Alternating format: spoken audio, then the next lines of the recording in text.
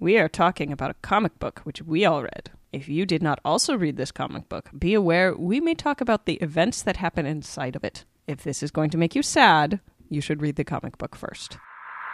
That's like playing pretend with 5-year-olds. Oh, that Spider-Man, he was just a clone. Did I just have a stroke? Welcome to the Trade Secrets Podcast. I have tough skin, apparently. I did not know I had this power. Comic book talk by comic book geeks just like you. What we did not know was that Nikola Tesla was the original designer of the fleshlight. Work it, make it, do it, makes us. Welcome, everybody, to episode 75? Shit, I fucking didn't... Yes, it's 75. Episode 75 of the Trade Secrets Podcast. I am Luke. We're here with Ann Bean. Oh. It's been gone for... Yeah, I've been like doing stuff. I was in the Yeah. woods. I was covered in bees. I wasn't covered in bees. Bees! And Andy Padell. So, I got a little bit of shortened crew, but that's totally fine. This episode, we're going to be talking about the first 5 issues, the first trade of Velvet, Ed Brubaker,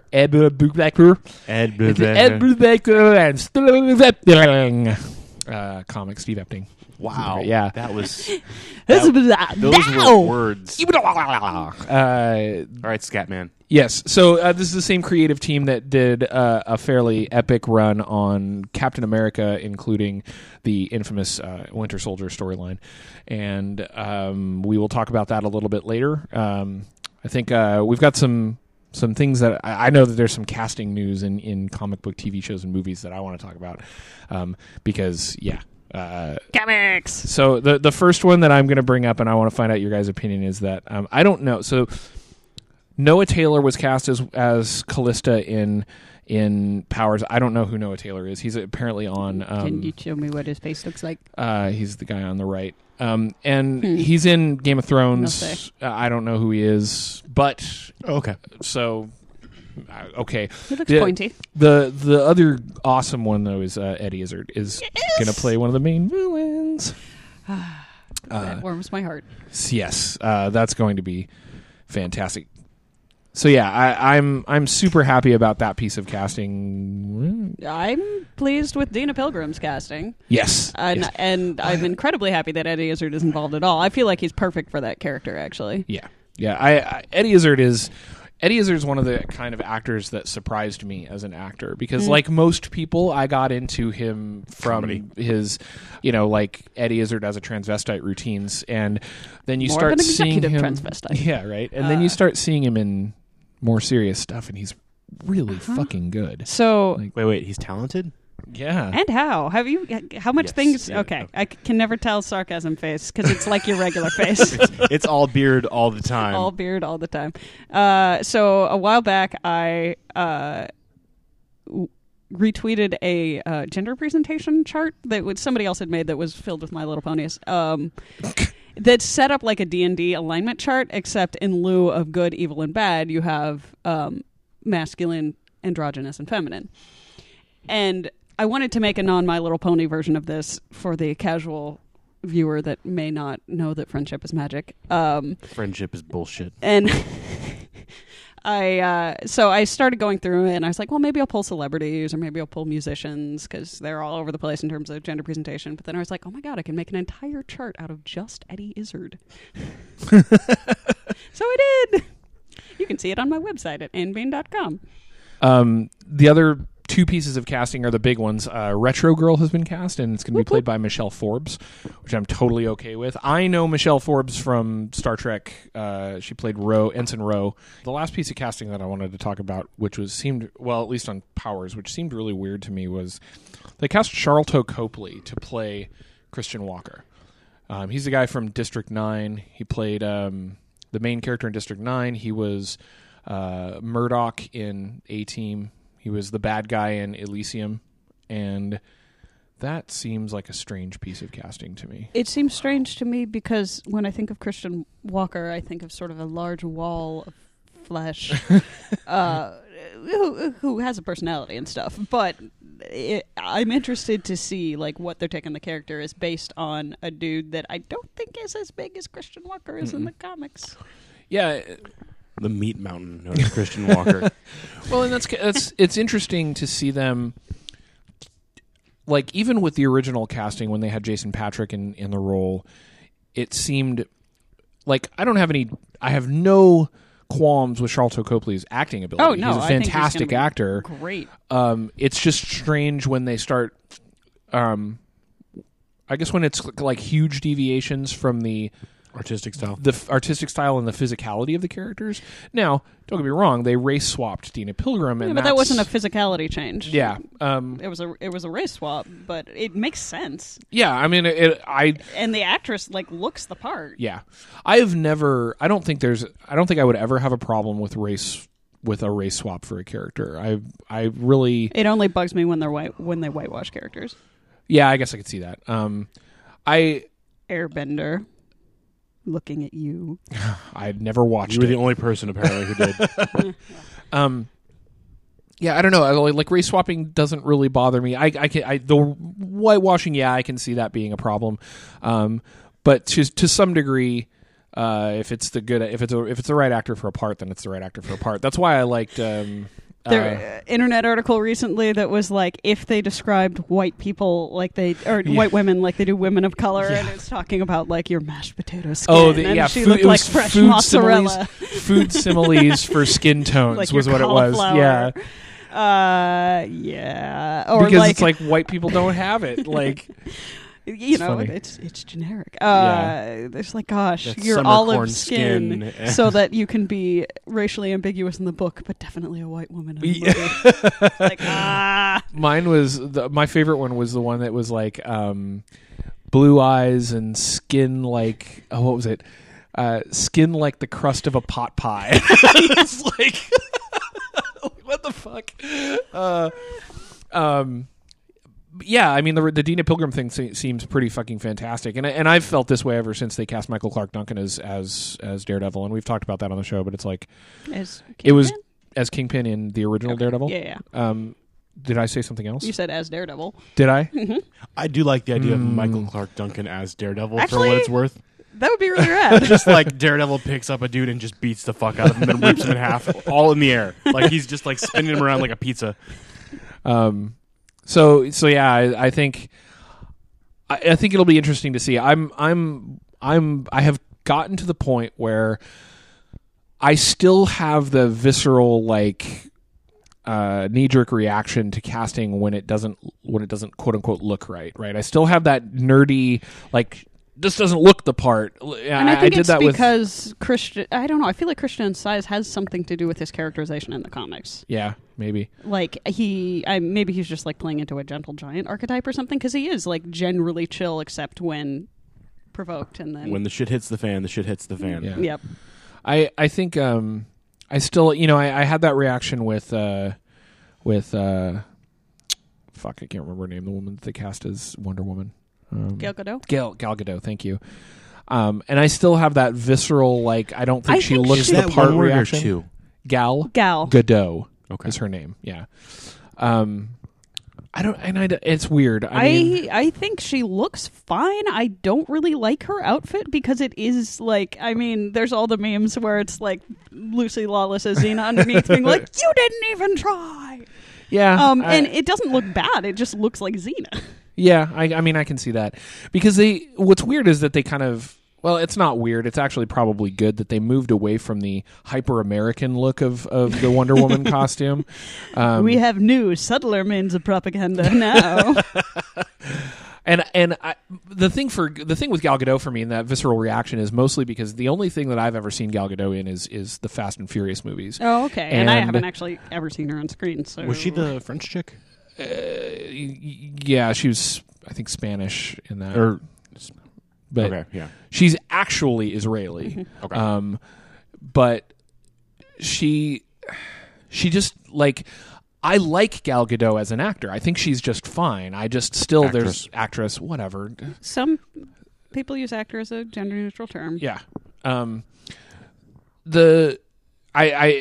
that visceral part of me is just like, I don't think she fits. Now, she could completely prove me wrong, and I'm willing to accept that because there's plenty of actors who There's have. already a Batfleck situation going on, so this movie will be full of surprises. What's weird is that Batfleck has never even come close to bothering me. That's interesting. I think Affleck is nearly perfect casting for Batman at this for the Batman character they're trying to portray, Yeah. which is an older, more Sad. grizzled Batman character. I think that Affleck. Old, sad I think Affleck Batman. fantastic. Like I do think he will be a brilliant Bruce Wayne. sure.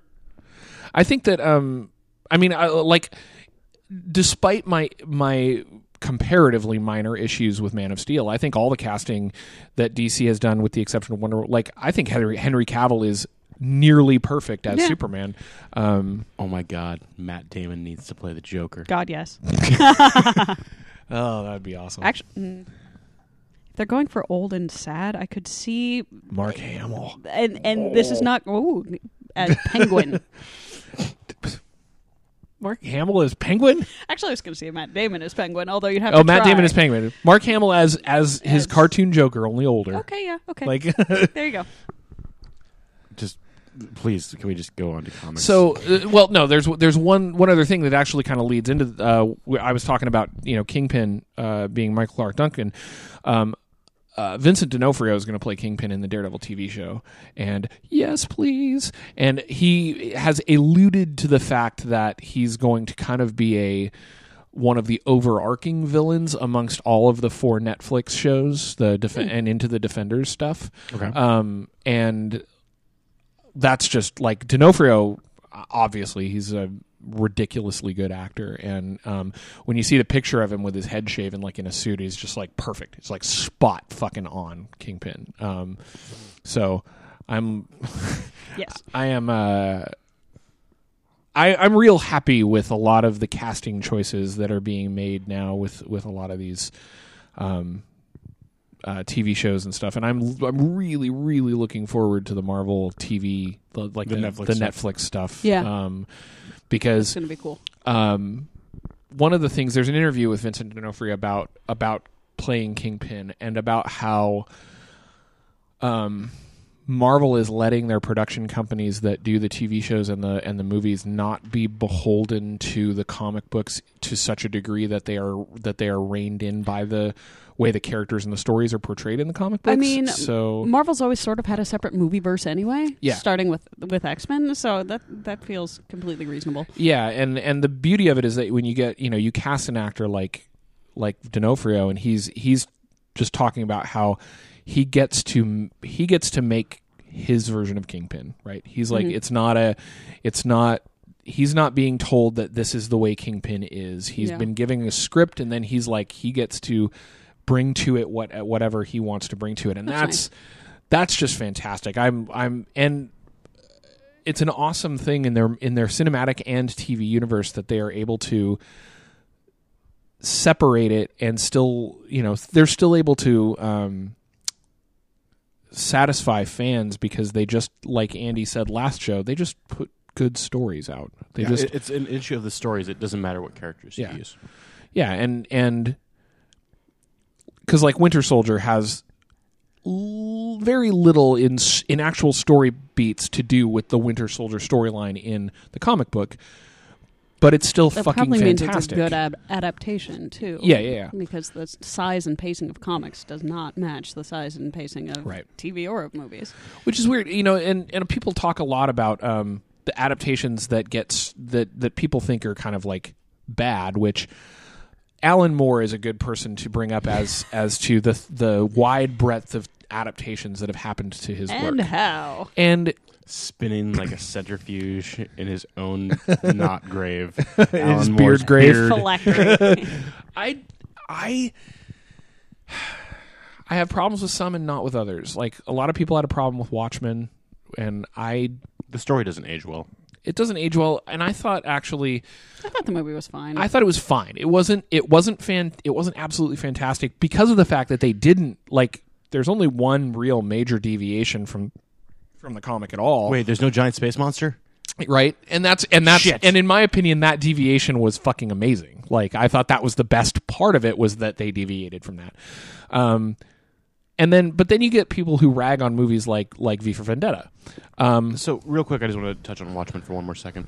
One of my biggest problems with Watchmen was that you took now admittedly the story had not aged that well since it was first written, Right. but you took a story that was very, very writing intensive. The art was not as much a factor as the story itself. I'm not knocking the art, but I'm just saying that in my personal opinion, it was more about what's going on with these characters and Right. character development. And then you turn it into something that is completely, it's all about, this is how Visual this looks, medium. this, visual experience that you're having. Why didn't they just take another property and do that? Yeah, I mean, I think because it's because they wanted to do Watchmen because it's real famous and stuff. and Zack Snyder was a ginormous Watchmen fan and had been wanting to adapt it for like a decade, and but I think that Thinking about that though, like the way Moore writes his scripts is so exacting. Like he describes every bench, et cetera, et cetera. Also, he writes in all caps, yeah. which would make me throw up if I were an artist. If you ever get to listen to an interview with Alan Moore, don't. Okay. Yeah, just don't listen to the man talk. I feel like I want to, I know enough about him to know that his level of lunacy, and I want to, preserve the bits of his work that I actually genuinely enjoy by learning as little about where his brain is at right now as possible. Well, I think the problem, and I think one of the things that Marvel is breaking people out of is that at the time that Watchmen was made and comic book adaptations were a relatively new thing as far as being taken seriously by Hollywood, and Well, I mean, you can go back to the Superman and the Batmans from the 80s. 80s, 70s. Are you talking the Batman, the first Batman movie. Oh, Tim Burton's Batman. When you said Superman, it dumped me Superman back to was Superman 70s, yeah. 77 or 78. Yeah, Like but this even cycle, but sort of for even our There's a generation, new this was cycle. the first Yeah. time that it was taken seriously. So here's the thing: is Batman and Batman Returns, I think, were taken very seriously, After and that, then they went to shit, yeah. and then comic book movies as a whole fell off the table again, and we got for a couple of years. Why don't you chill out? Yeah. for a while until Eddie always disagrees with me, but I think X-Men was the start of the ramp up of the new thing. X2, I'd say. Sure, that's fine, but at the point that Watchmen was made, there's so much of a following, and it's such a humongous part of comics culture that I don't think Zack Snyder. I think Zack Snyder was very much in the mindset of, if I change this at all, people are going to hate it. I mean, so think about he- Lord of the Rings Yeah, in Do we have to? comparison. in terms of, okay, so Watchmen came out in 2009. So he had... was it 09? Was it that recent? Yeah. Jesus. I think Vendetta came out first, right? Yeah. V for Vendetta Yeah. came out first.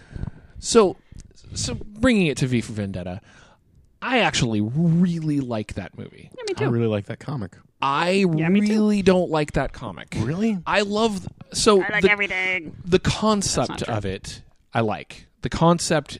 I think the execution is bad, but it's not Alan Moore's fault. It's because of the fact that V for Vendetta was a serial in a magazine. Yep. It was published as, I think, 6-page Yeah, issues. and it came out, and it was coming out steadily for 7 months, and then the magazine kind of faltered, and there was literally a 2-year gap right in the middle of him doing V for Vendetta.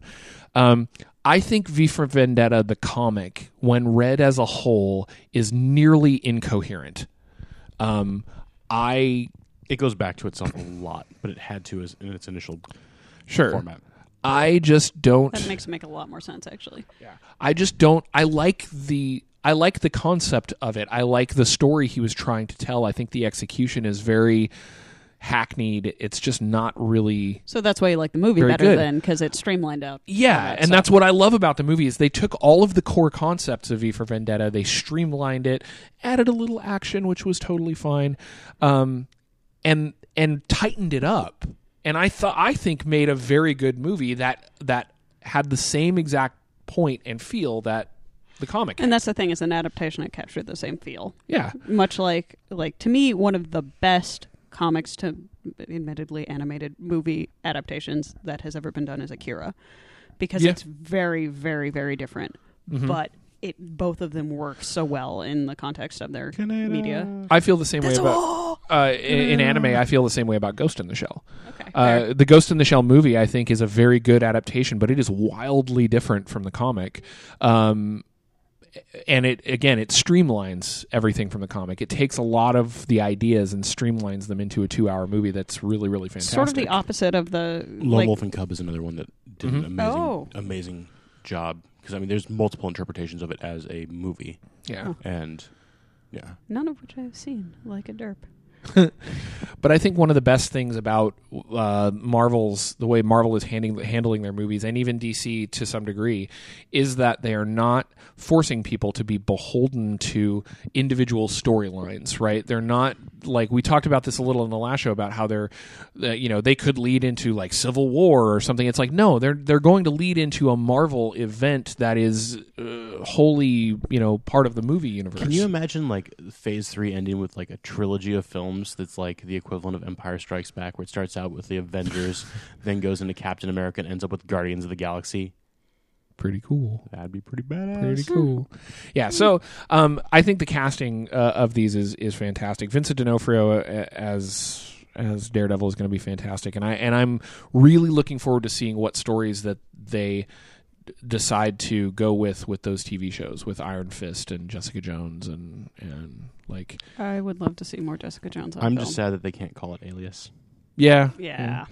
AKA Jessica Jones is a pretty decent, like... It's okay. It's okay. It's not Alias, but yeah. It is sort of totally renamed Spy Game.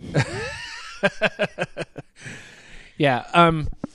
Lastly, before we move on to talking about Velvet, this last week, and to pull back the curtain a little bit for listeners, we're actually recording this a week before it is going to be broadcast, because the weekend that we would normally record, the 30th, is the weekend of PAX, and most of us are going. Everyone to be is at going PAX. to PAX except for me. Oh, Sad clown. Not even a little bit. So we're recording this a week early. That's why we might be talking about some things that, who knows, Our old hat by the time you actually hear this.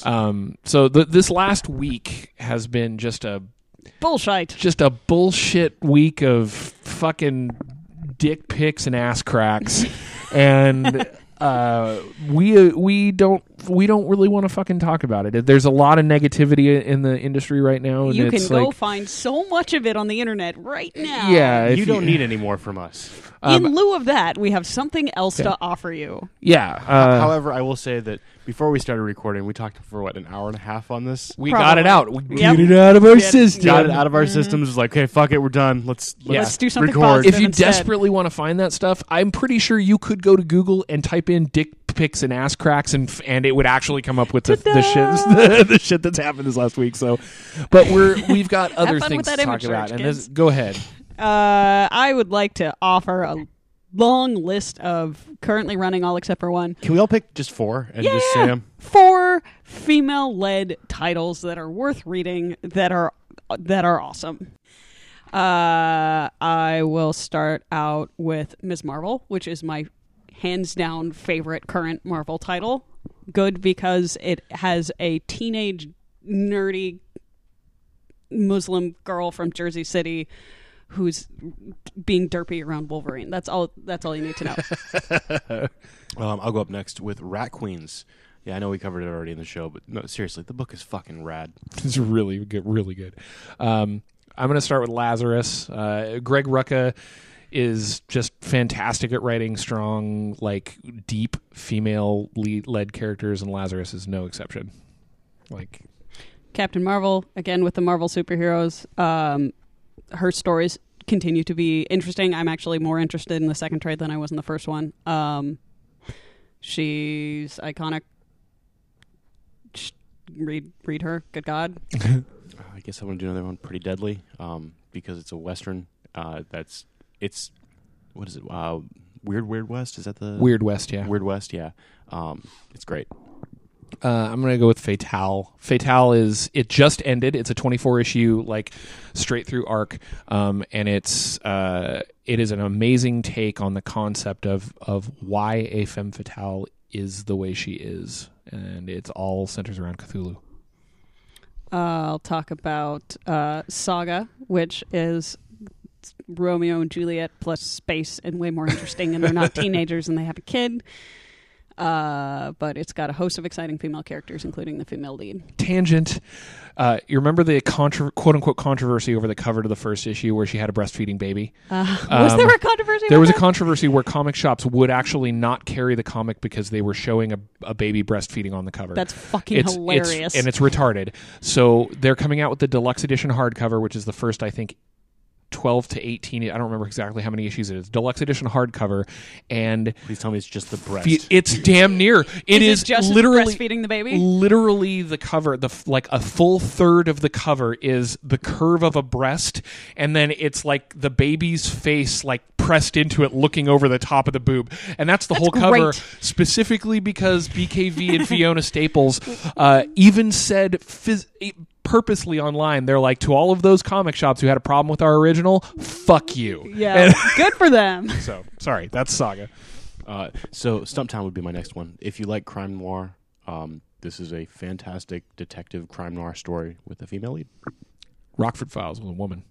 Yeah, actually, that's a really good example. And Greg Rucka again, too. That's great. Sex Criminals is just... it's probably one of my favorite things that Fraction's ever read or written, and the lead in that is just like, for lack of a better way to put it, despite the fact that she stops time with her orgasm, she's just a real person. She's a like very well-rounded character. Despite the fact that she stops time with her orgasms. And finally, I'll mention yet another Marvel title. She-Hulk is great. It's funny. There's a host of badass female characters, including her paralegal, who she has a history of badass paralegals. Her paralegal is pretty rad. But She-Hulk is great because it takes a character that's strength-based and makes her really just like well-rounded and smart and interesting. It has Dr. Doom as well, and that's always worth it. The last one I can think of is Liberty Meadows. Liberty Meadows is this fantastic book by Frank Cho that's... I personally see it as like a modern interpretation or modernish or new interpretation of Calvin and Hobbes, where you've got highly anthropomorphic characters as well as real characters. And it does this great job of just developing everybody. Last one then is The Sixth Gun, which... it's no surprise to anyone. It's always been one of my favorite comics, and Becky Montcrief is one of the best characters, like female characters in comic books. She's just watching her grow and change over the course of the run of The Sixth Gun has been fucking fantastic. This was a small portion of the currently running female-led titles that are out there. We mostly touched on like Image and Marvel, and maybe a little bit of something else. But lest you despair about the state of this industry, go read the actual comics, because there is so much good stuff out there. Yeah, don't let people focus, like, people tend to focus on the outrage and the negativity way longer than they focus on the positivity. I likened it to a tire fire last week. But the last thing I want to say about this is that we just listed 12 comics with female leads that are all fantastic. And not only did we just list a bunch of good, quote-unquote, female-led comics, we literally just listed 12 of the best comic books on the market right now. Leads, regardless of leads. Yeah. So take some time and go read some good shit.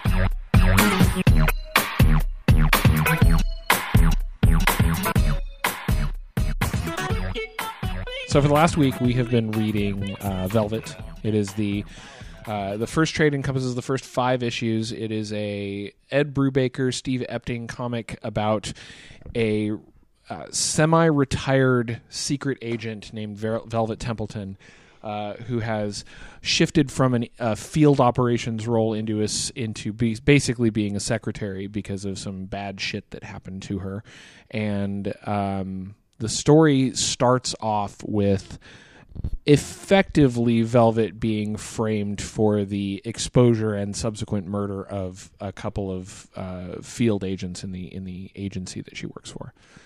You look like you want to say something, man. Velvet or Brubaker and Epting are used to working with each other. You can tell they've worked with each other before. Yeah. They don't have quite as long a collaboration as him and Sean Phillips, but is this the same team that was working on Captain America? Yes.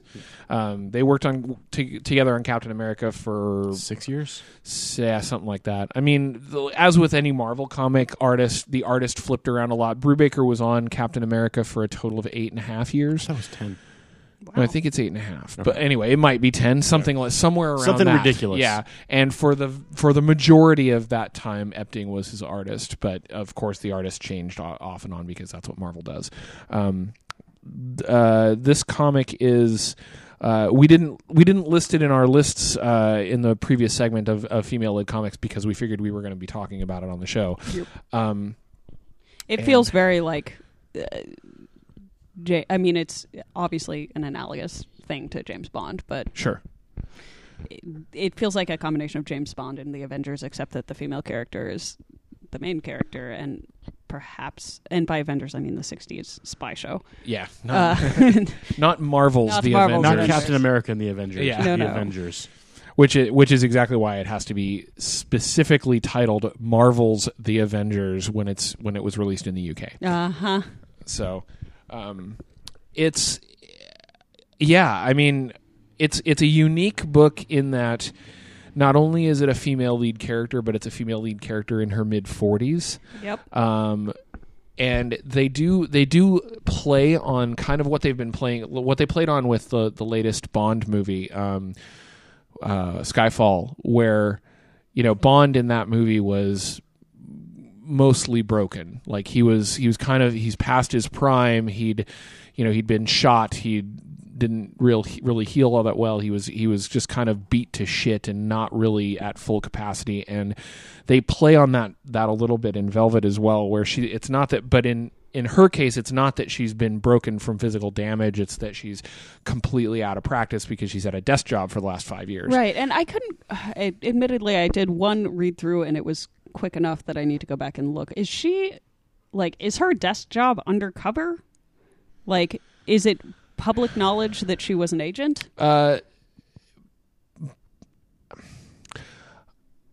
don't know. How public is the knowledge? There are people in her agency that knows Yeah. she was a field agent. It's not a specifically undercover job because they actually, and I know this is bad, they address that in issue 6, Okay. which is just outside the realm of this trade. But I think it's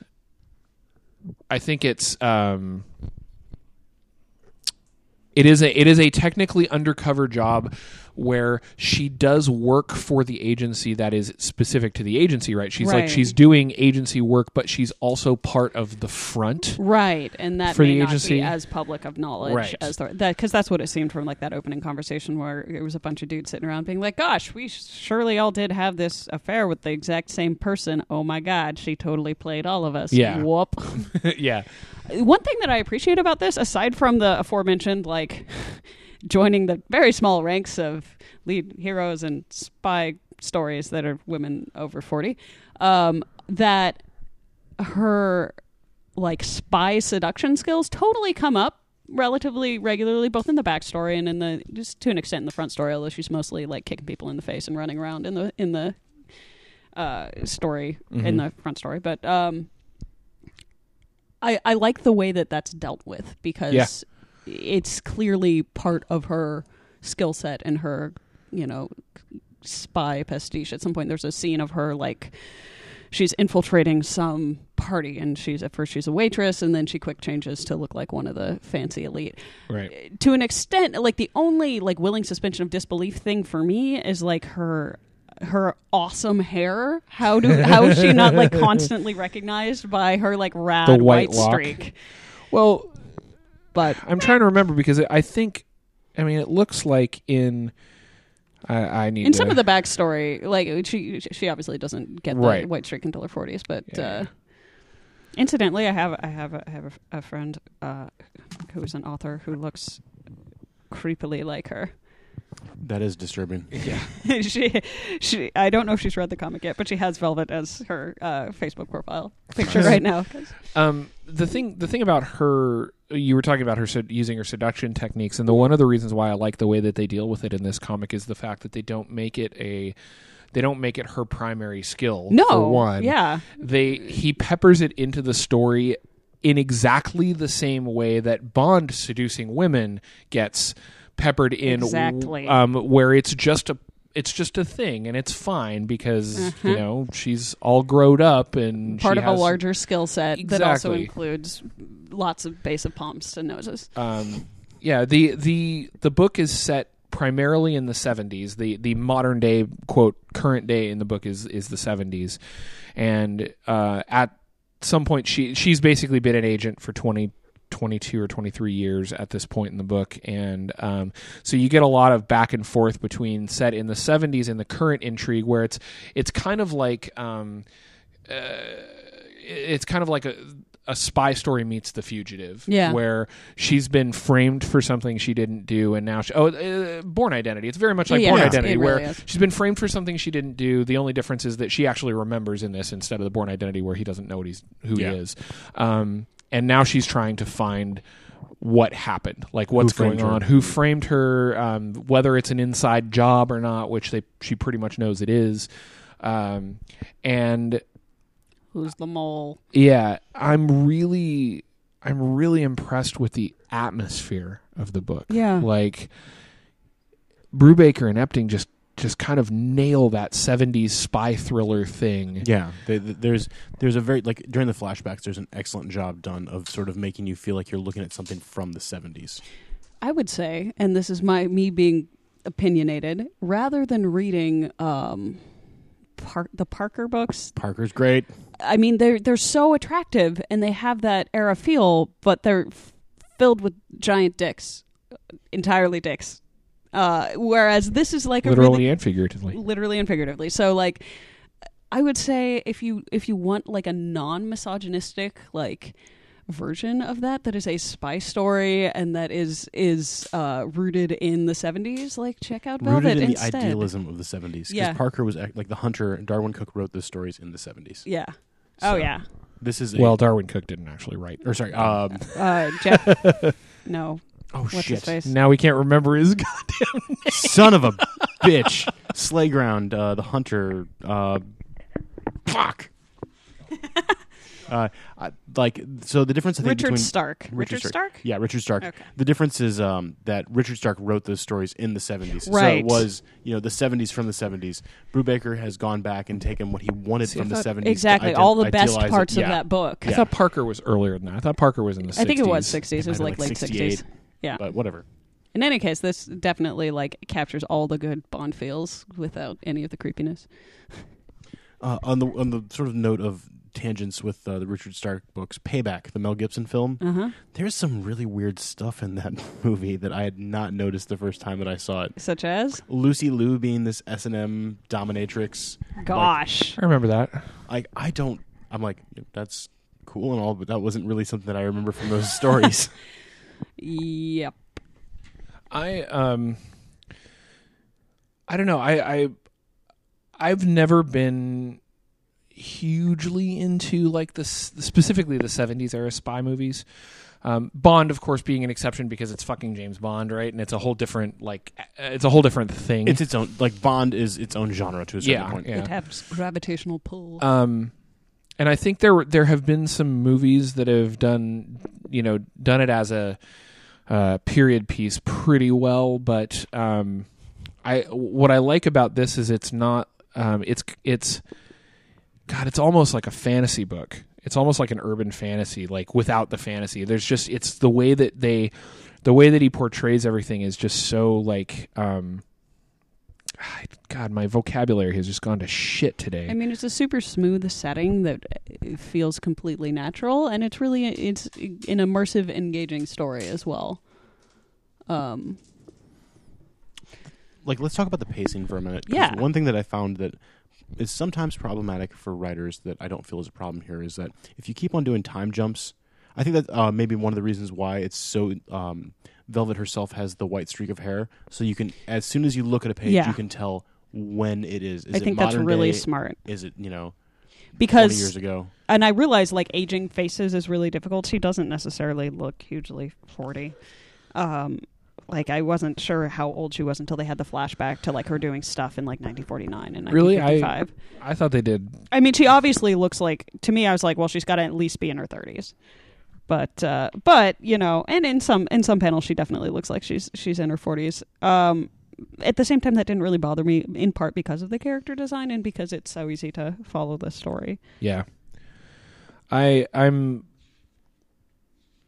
even know where to go from here because like it's weird because it's one of those books that I'm already a Brubaker fan, right? Like I have not yet read something by Brubaker I didn't like, which is one thing that I can't say about a lot of other writers, right? Like I've read stuff, even my favorite writers like Fraction and Cullen Bunn and Remender, they all have things that I can identify that I didn't like that they've written.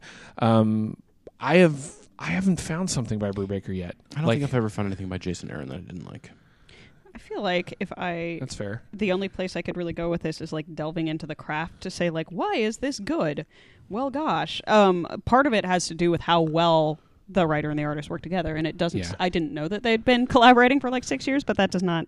It doesn't surprise me when you see at the all. way that the book comes together. It's just like, yeah, these people obviously know what each other. Well, and something to clarify there too is that they collaborated for maybe a grand total of 6 years worth of Captain America comics, but they have been collaborators for 10 years, 15 years, 12 or 13 years. Yeah, they've been collaborating for a long time together, and they're a great team. And just like in terms of, I'm sure they're both responsible for this, but there's some of the little stuff like when she's casing a room, how that's shown. Some of the circular panels that show her thought process are really, really effective. One of the things like to bring, we were talking before the show about, or we were talking earlier in the show about her, like her using her seduction and everything. And one of the things that I found very interesting about this book is how everything just seems natural in the way it's depicted. So there are things like when she's changing into an outfit and she is shown in lingerie, or there's, she's seduced a guy and she's shown nude, and it amazes me that they can show her nude in the comic and it never feels over-sexualized. It never feels slice of life, not gratuitous. Yeah, it doesn't feel gratuitous. It doesn't feel like it honestly does not feel like any of it is in there specifically for titillation. So it's like... So just to break that down, because I think that's a really useful thing to think about, one reason why is because she's the main character and we see the world through her eyes. There's so much subjective stuff. So it's not like someone's looking at her, exactly. objectifying her. It's that she's looking through a closet to find some clothes. It's not that she's It's not male gazy. Well, it isn't. I kind of want to find the scene where she's crouched down naked, because also just like there's something important about the angle of that shot. It's in the issue that she's in the masquerade ball, and it's before she goes to the masquerade ball. Well, she's in lingerie at some point. I was thinking of I think that's the scene right there. Like, there's one where she's actually completely naked, but you have to look twice to be like, oh yeah. And the thing is, the way that she's posed, she's crouched and ready for action, and you're on the level with her. Yeah. Like literally, the camera is on the same level as she is. Again, the subjectivity of it is part of what makes her a really compelling character. And like in terms of, because gosh, the internet's been talking about bodies this week. Like I do feel like, again, this style is not intended to be exaggerated, but it's really not. Like I find the human forms, the way fabric behaves, etc., really believable and part of sort of the richness of this particular art style and world. So in something... Oh, yeah, that's the one I was thinking of. In something that caught me about like moving away from the writing and going to the artwork with Steve Epting is that I read some of the Captain America stuff that he did, and I've seen his art in other things before. And through the 90s and the early 2000s, I was never hugely impressed with Epting's art. I thought it was passable, and it was fine. But it never really struck me, right? It was nothing that I looked at and went, wow, this is really good. And it could be, I mean, part of that could be from the fact that when I first saw a lot of Epting's art, when we was doing Captain America and some of the stuff before that, I was a much different person than I am now, right? I was reading much different comics, older than that, but like, I was in my early 20s and late teens. And so his artwork, I was still in the crash, bang, pow, like comic art that action-y stuff. So in the world of Todd McFarlane's and Jim Lee's, Superheroes kicking supervillains in the dick. Is what you're saying. His art just felt plain, I guess would be what I would say. Well, it's And- realistic. It's realistic in that the people look like people, Sure. and they look like they're not photorealistic necessarily, but they don't have exaggerated anatomy. So where I was going with this is that this has completely changed my mind on his artwork. I especially like, I think, what's the name of their colorist? Is it Brett Weiser? Carol their and this, colors are good. Elizabeth Breitweiser. I think that's how it's pronounced, Breitweiser. The combination of Epting's art and Breitweiser's colors in this book are just fucking fantastic. Part of it starts with Epting's use of light, which I think is really good. He does a lot more deep shadow in this than he did in like Captain America. So like pages where there's, like this page here where there's, you got something going on in the foreground that's kind of like in shadow, and then you have a framed scene in the background, or just the way that he uses lighting in different situations, just from the inked black and white perspective is fantastic. And then Breitweiser layers so much evocative color onto that in the same way that we were talking about. What book were we talking about last week? Lazarus, where different scenes will have completely different color palettes, and it'll show you, the color palette makes it. You can instantly tell like what time period Blood they're Smell, not in. Lazarus. Yeah, I was here for Lazarus, but DC Black Canary. Oh yeah, then I'm thinking of Lazarus. But All the it's episodes true. are blending together for they us. really are. No. It's true that the color has a lot to do with sort of the palette and the tone, and even if you're in The mood. which time period you're in as well. Well, and I think that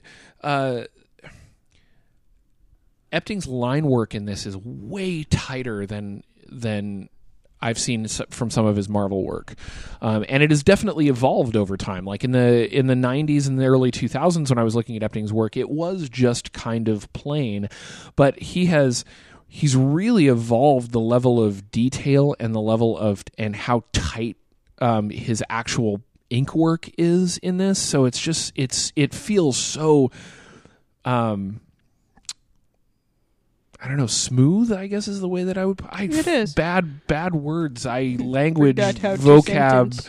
talk bad, Modulate. Hey, Luke. podcasts. What do you do for a living? Guys. Yeah, I Scroll know.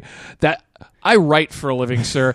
I don't fucking talk for a living. I If put this all my is words if onto this is paper. what you would consider quote unquote a living, then I am fucking destitute.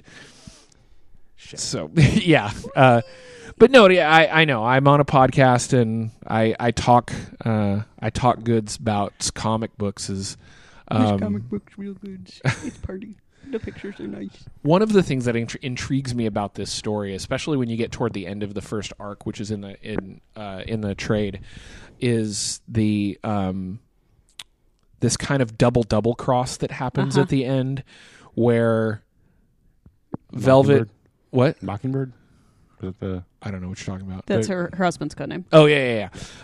Where she falls in love with another agent and they get married. I love them and- pretending to be normal. It's hilarious. Yeah, and there's this kind of neat through line with them working together as agents and pretending to be a normal couple, and it reminded me at first, I don't know if you guys have ever seen Haywire. Fairly new movie with Gina Carano. No. So there's this pretty awesome scene at the beginning. Gina Carano is basically a spy, and she's like an action spy, and Michael Fassbender is another action spy, and they have this scene where they have to act like husband and wife, and then it turns out at the end of the whole thing, which is I'm not spoiling anything because it happens within the first 20 minutes of the movie. We find out that Fassbender has been tasked with double crossing her, which the purpose of that was actually for a badass fight scene where Gina Carano gets to kick the living fuck out of Michael Fassbender. But it reminded me a lot of this, where it was very similar. They were out and they were on a mission together and they were acting like a normal couple together, and then they get back to a room and Michael Fassbender blindsides her and punches her in the back of the head, and then it turns into this just badass fight. Only in this book, they were kind of both unnecessarily suspicious of each other, right? They had been both led through both observation and kind of guided by their superiors to believe that each other were double agents. And so she ends up basically killing him, and that's what drives her to not work in the field anymore. And the way that he plays that storyline out is so good. It's really well paced. So well paced, and it's so the scene with the two of them in the hotel room as they're trying to as she's trying to figure out whether he's a double agent or not, and what she's going to have to do with him, and then her realization of, oh shit, he thought I was the bad guy. Is and I mean, that sort of thematically mirrors the very beginning of the story in the 70s, where she is investigating what looks like a framing and then gets framed well. Yeah. So it's like a double layer frame. Yeah. I remember, Andy, when I subscribed to this book and I was talking about it early, 6 months ago when it started, and you had not kind words to say about it. I still feel like it's a failed TV plot. Like, there's things I like about it, but there's just I like Brubaker as a writer, and there are things that I like about this book, but there are things that I feel like he could have done better. Like what? Such as? There's just something more I expect out of him.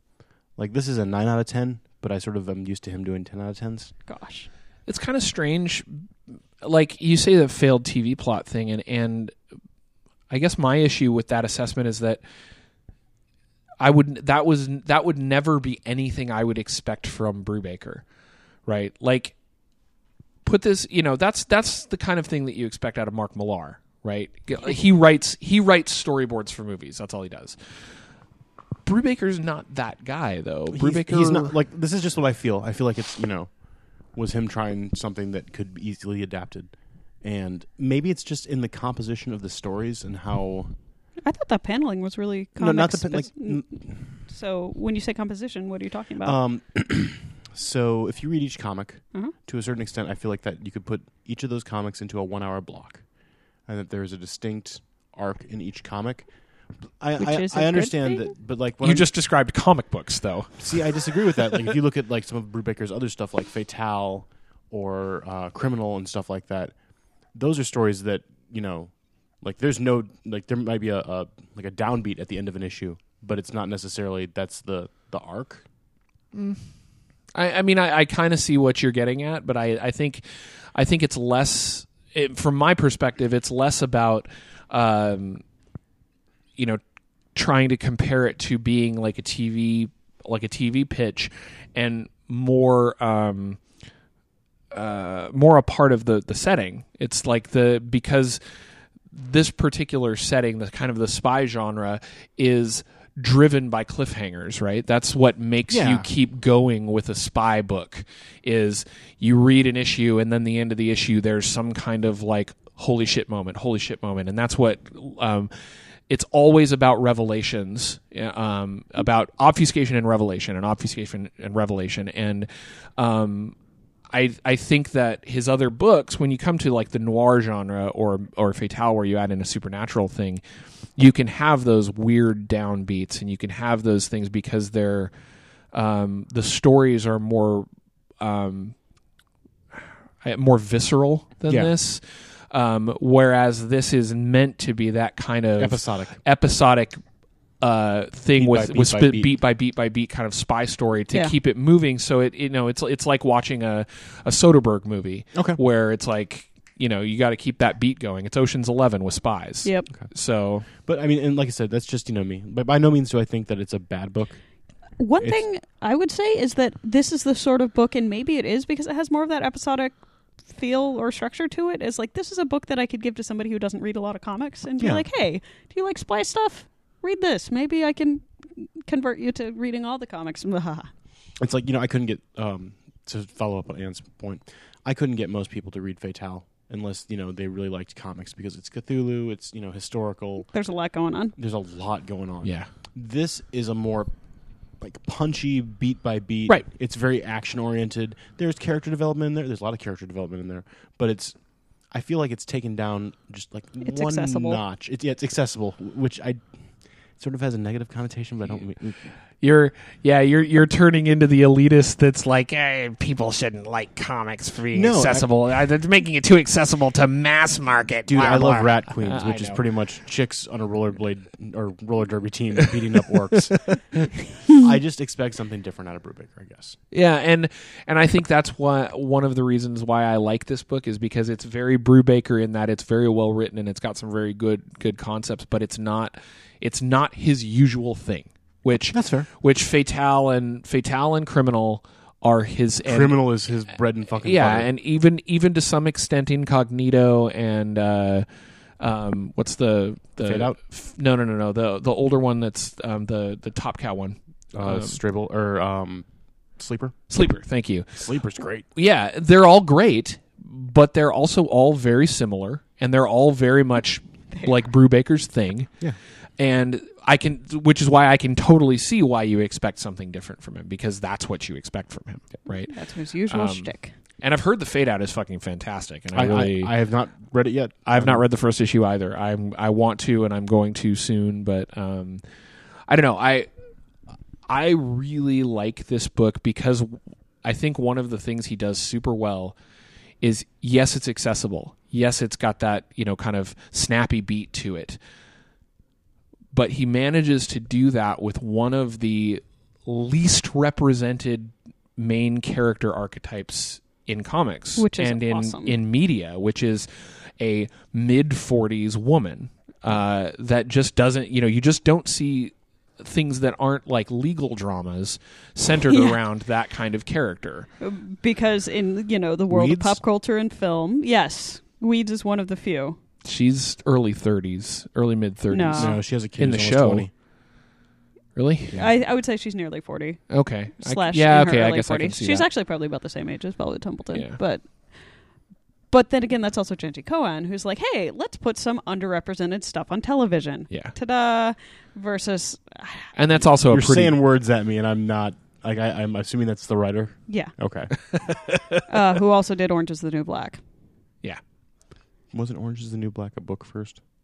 Yes, did it's the based... film adaptation of Orange is the New Black. Whatever. For The Netflix. TV show... Yes, it was a book first, and it's loosely based on a true story, but it's still It's just its own thing. Yeah. The same thing with, I mean, I guess, yeah, but even Weeds, it's not like... there's not a lot of intrigue. It's kind of a goofball thing. And I'm not bragging on Weeds. My wife loves the show. It's not my thing, but I can see that it's good. But yeah, it's just, I don't know. It's still an underrepresented demographic. It's true. Underrepresented demographic. It's true because in like lead all the characters. romance stories fall away past 40, and you can find plenty of people complaining on the internet about how women over 40 have seemingly stopped existing in a lot of film archetypes. Yeah. Like the main character archetype. Yeah. And then people like Rene Russo come up and just blow that idea out of the water. Nicole Kidman? Yeah. Anyway, I'm a humongous fan of this book. Like, I'm really, because of the fact that I'm consistently intrigued by what's going to happen next. You know, he's got so much backstory that he can fill in here that is kind of the bread and butter of this type of spy story, where it's like, yes, we have the intrigue of the current problem, but then we're filling in the backstory by saying this is who she used to be and how all of that led into what's happening to her now. And I just think that I love the pacing. I love the artwork. I'm more impressed by Steve Epting's artwork here than I have ever been by his artwork before. I think Breitweiser's colors are fantastic. It's just, to me, it's a really, really fantastic book with an extremely well-rounded, deep female lead. It feels like a more accessible version of Criminal to me. I could see that. That's sort of what I'm getting out of it. And I don't mean accessible in a negative or positive. No, I know. Yeah. Just, it seems like you've got sort of just the way the book feels. Whether that's writing, art, colorists, any of that all, just throw that all together in one bucket and say that is Velvet. Then you have Criminal. Criminal is, it's very dense. There's a lot going on. It's true. Velvet is the accessible version of that. I mean, Criminal does feel denser to me than this. It's not as clean. It's hard for me to... It's differently paced. Yeah, it's differently paced. It's not as clean. There's a lot more... It's a lot darker. Yeah. It's hard for me to compare the two, in my opinion. Like, it's hard for me to see your comparison because they're kind of apples and oranges to me. Like this is the one book by Brubaker that's, I mean, aside from Captain America, because Captain America clearly is nothing like Criminal. Wow.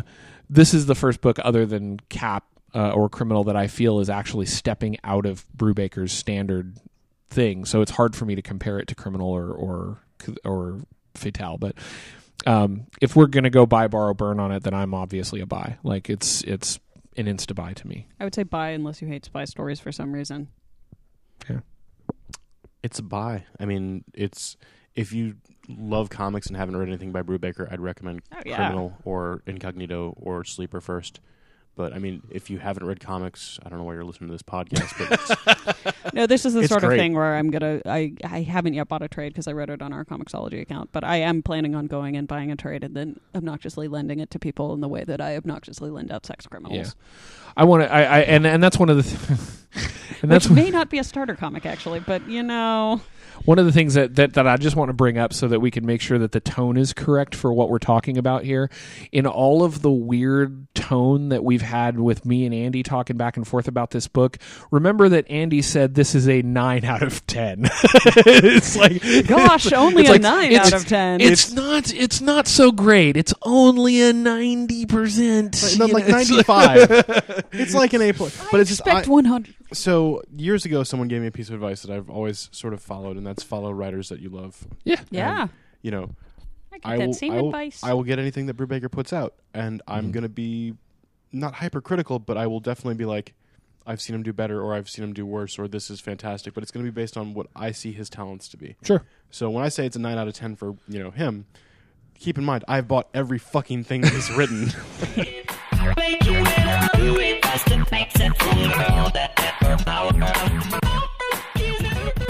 All right, so we've got plenty of episodes planned out for the next, all the way up through episode 81. This is episode 75, and I just completely...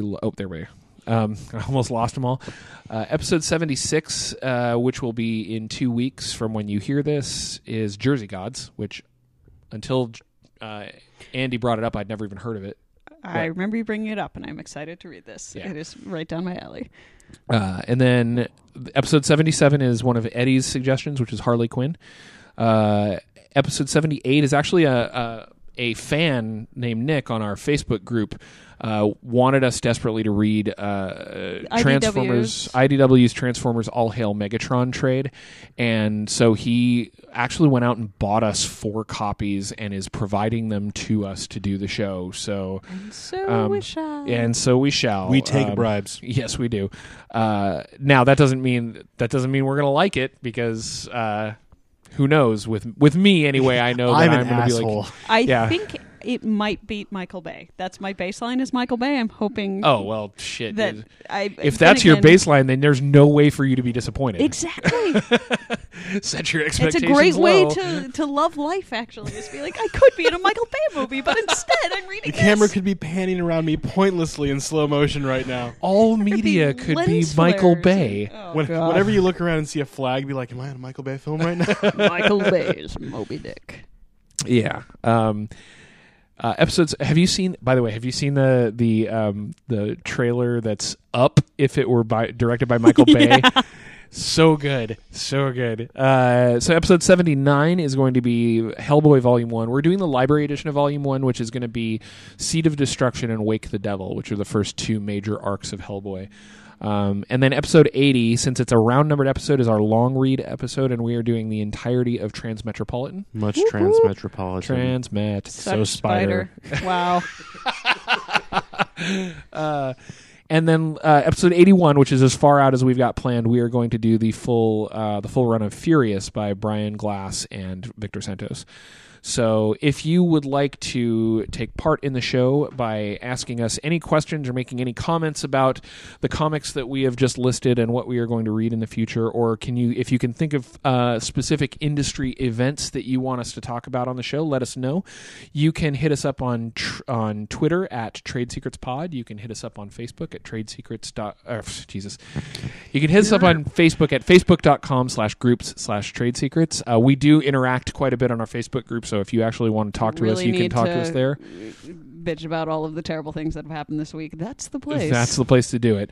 Or you can email us at tradesecrets@geekerific.com. We would love to hear from our fans. I know that we get a lot of questions and comments from Scanner 51, and there's still a backlog of a few that we haven't addressed yet that we need to get Although I will onto. address one. In What? terms of podcasts that I listen to, other than this one, which I only listen to sometimes. You weren't on that episode, were you? Yeah. Okay. Oh, did you already? We talked about it, but go ahead because you weren't on Did that you episode. talk about Rachel and Miles Explain the X-Men? Nope. That's a fantastic one.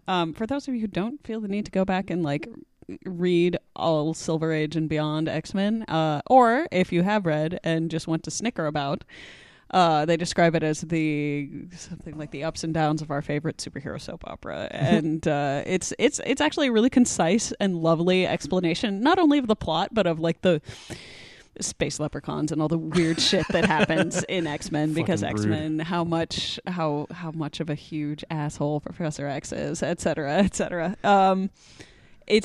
It's really amusing.